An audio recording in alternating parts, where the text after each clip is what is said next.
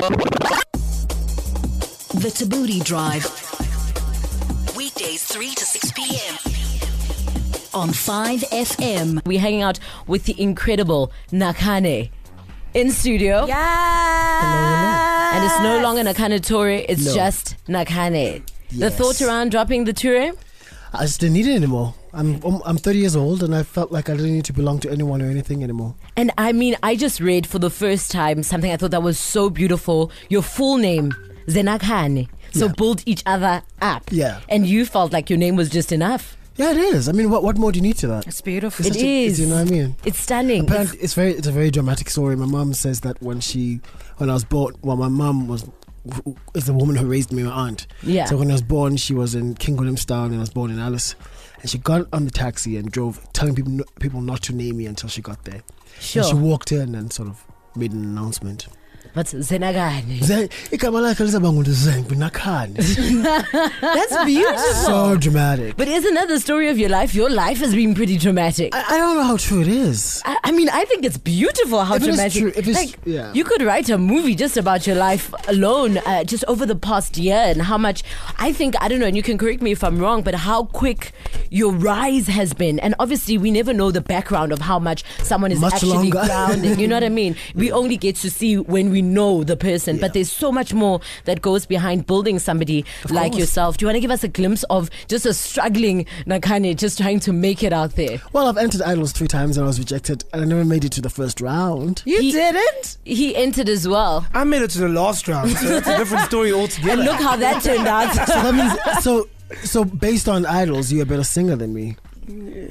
Well, maybe we should put that to the test. No. Oh, how fun. That wouldn't be a fun. lot of I've sing-off. heard you sing and you're really good. That's really great. Thank you.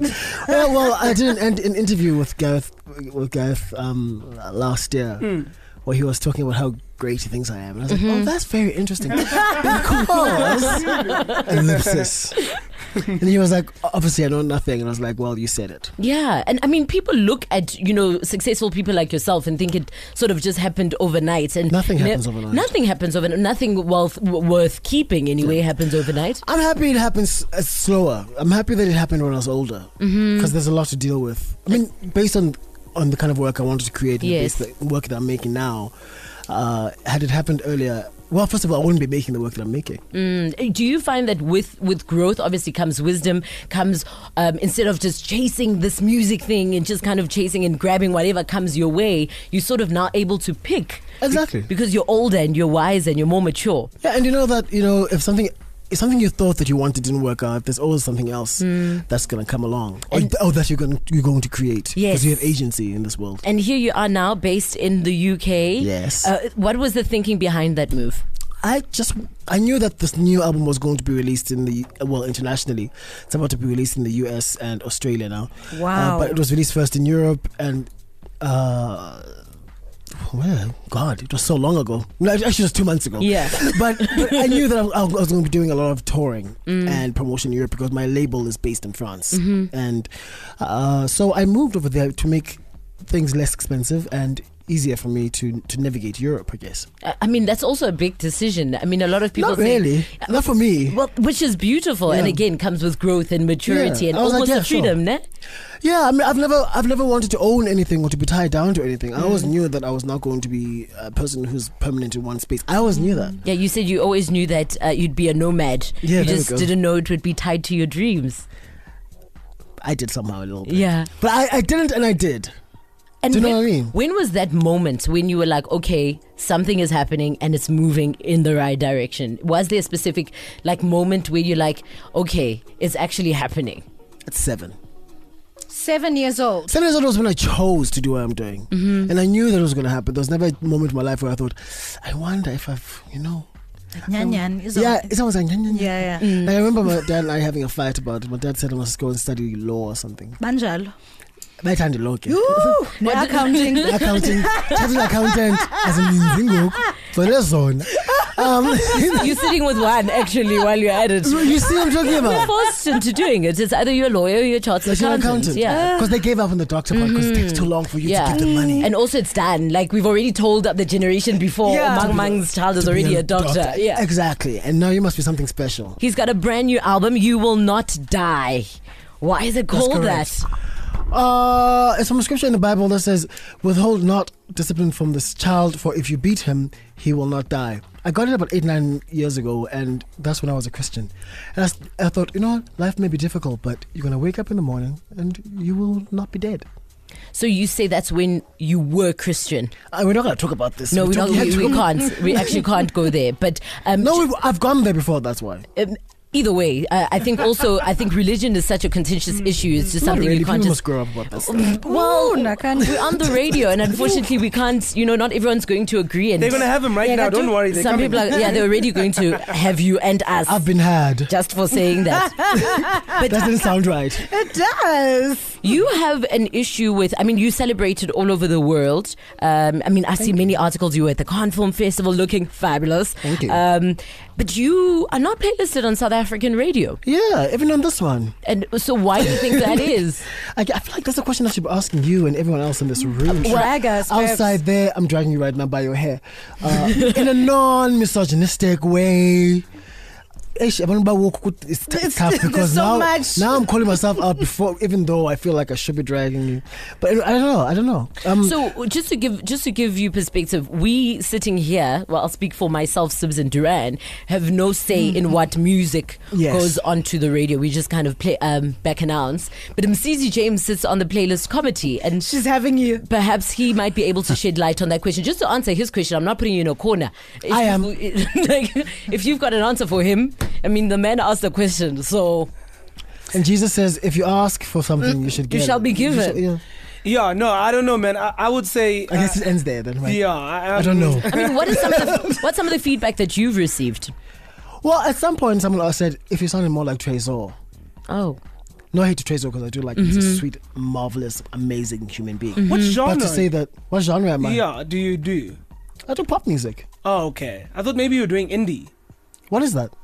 I don't know. Indie's like very, indie pop. Yeah, like indie. No, but when what I is think, that? When I think of indie, I think of like Alice Phoebe Lou and like very chilled out guitar music. What about up-tempo indie? So you see what I'm talking about? You don't even know what it is that you are saying. What you're saying no to. So you're saying no before hearing it out. Exactly. And that's the interesting thing is that like people stations Why do you talk about think the that is? identity of stations. Do you think it's got? Do you feel like it's a personal attack? Like it's No, I'm not going to play the victim thing because I'm not a victim, right? But it's interesting to me that, for example, I heard a radio station playing Radiohead, and I was like, Radiohead. And you want to play? This doesn't make any sense. No, but obviously, when you sit at home by yourself, you think, what could this be attributed to? Could it be this? Could it be that? What do you think is the reason, other than what they're telling you? Fear. Fear, complete fear Of? losing advertisers.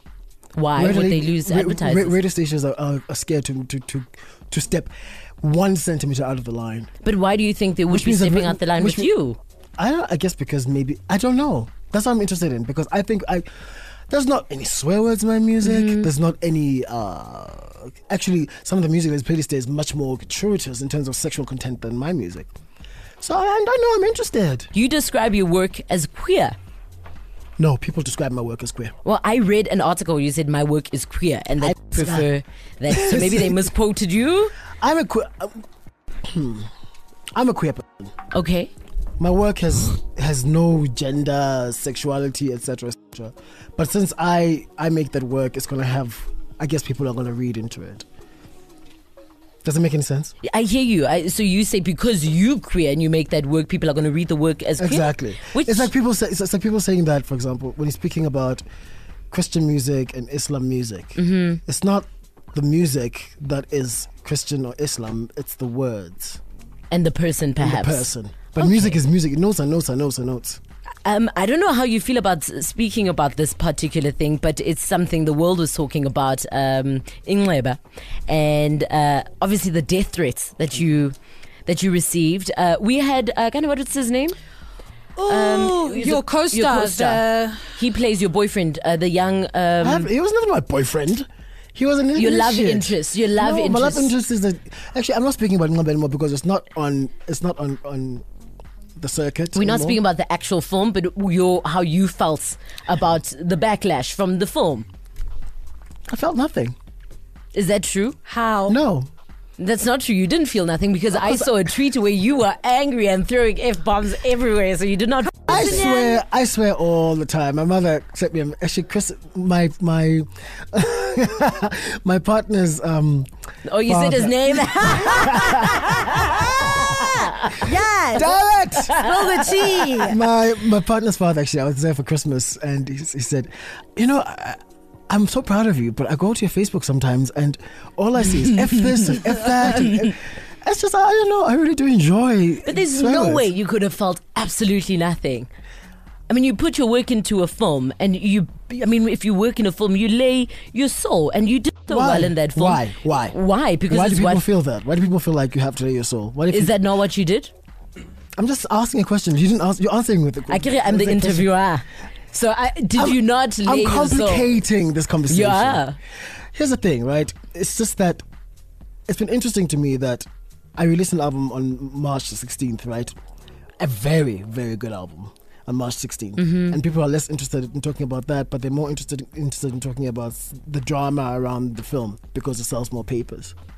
I don't think it's a matter of, for us personally, do you mind if I respond? Yeah, go for it. I'm not talking about you personally. So that's what I'm saying is that we're coming because we were part of the movement going, this is not fair, this is not right. We had very strong feelings about it, and it was a discussion point that we opened up to our listeners as well. So obviously, as someone who is directly related to it, when we were saying Nakhane is receiving death threats, guys, and we're saying this thing needs to stop. Obviously, when you come in, it's about now addressing the thing that we'd been discussing the whole time. And I appreciate, no one's trying to corner you. No, and I really appreciate the support. This is the thing exactly. The people who supported the film don't get as much attention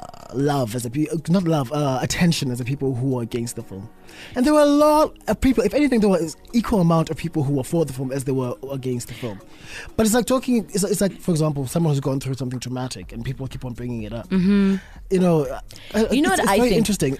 I just, for me, for example, as an artist, right, and it's so complicated because you're an artist and you talk about the work, right? You're supposed to talk about the work. I don't like artists who are like, I'm not going to talk about the work.